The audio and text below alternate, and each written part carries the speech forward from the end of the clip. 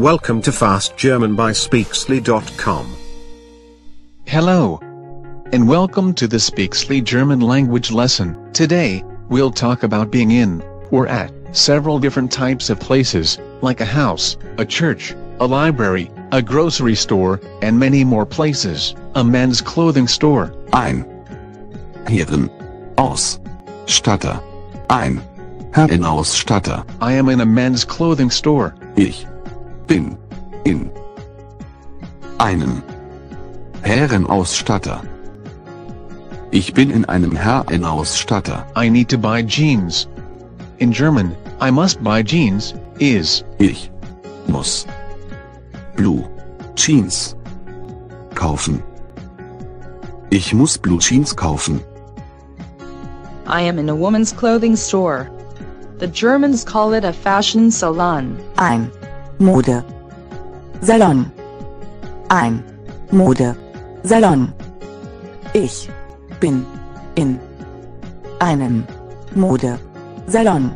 Ich bin in einem Modesalon. I like that one. Das gefällt mir. Das gefällt mir. Das gefällt mir. In German, mir means me. So, you're basically saying, that pleases me, or I like that. A butcher's shop.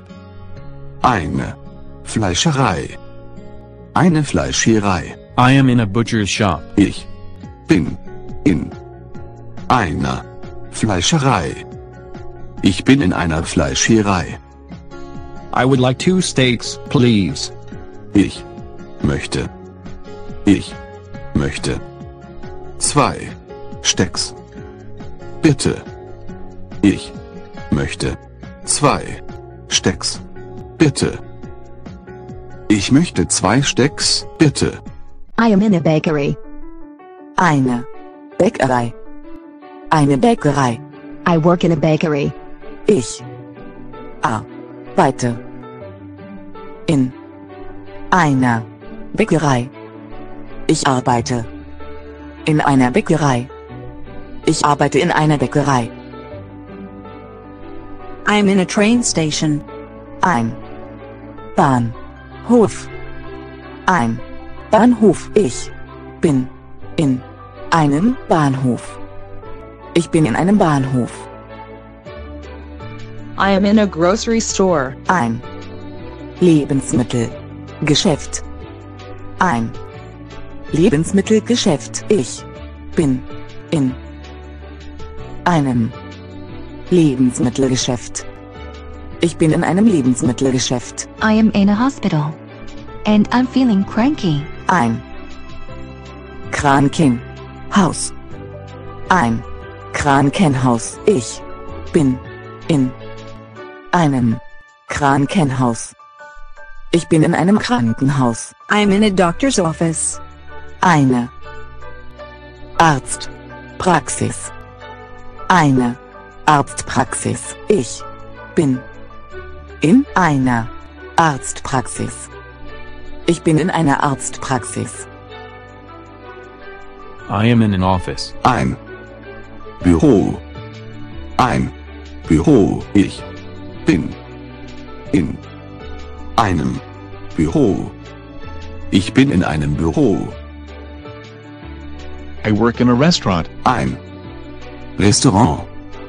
Ein Restaurant. Ich arbeite in einem Restaurant. Ich arbeite in einem Restaurant. I work in a bar. Eine Bar. Eine Bar. Ich arbeite in einer Bar. Ich arbeite in einer Bar. A nightclub. Einen Nachtclub. Einen Nachtclub. I dance in a nightclub. Ich tanze. Ich tanze. Ich tanze in einem Nachtclub. Ich tanze in einem Nachtclub. A gymnasium. Eine Sporthalle. Eine Sporthalle. I play basketball in a gymnasium. Ich spiele Basketball in einer Sporthalle. Ich spiele Basketball in einer Sporthalle. A classroom. Ein Klassenzimmer. Ein Klassenzimmer. I teach in a classroom. Ich unterrichte in einem Klassenzimmer. Ich unterrichte in einem Klassenzimmer. A cinema. Das Kino. Das Kino. I watch movies at the cinema. Note that now we are saying at the cinema instead of in the cinema. Ich gucke Filme im Kino. Ich gucke Filme im Kino. Welcome to the airport. Der Flughafen. Der Flughafen. Der Flughafen. I am waiting at the airport. Note that, in German, the word for wait, warten, comes after the place, the airport. You say, I am at the airport waiting. ich bin auf dem Flughafen warten. Ich bin auf dem Flughafen warten.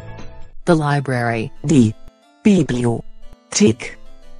Die Bibliothek. I am reading in the library. Ich lese in der Bibliothek. Ich lese in der Bibliothek. I'm in the library reading. Ich in der Bibliothek zu lesen. Ich in der Bibliothek zu lesen.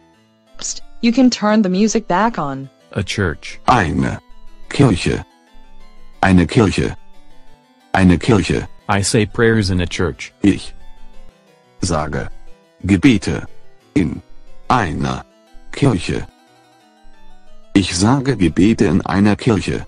I am in an elevator or a lift. Einen Aufzug.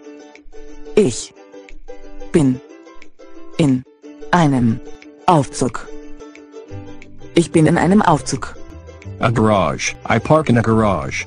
Or if you say it like the Germans, you say, I in a garage park. Ich in einer Garage parken.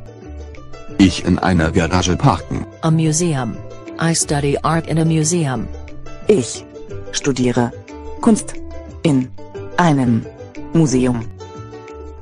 Ich studiere Kunst in einem Museum. A bus stop. I am waiting at a bus stop. Eine Bushaltestelle. Eine Bushaltestelle. Ich bin an einer Bushaltestelle warten.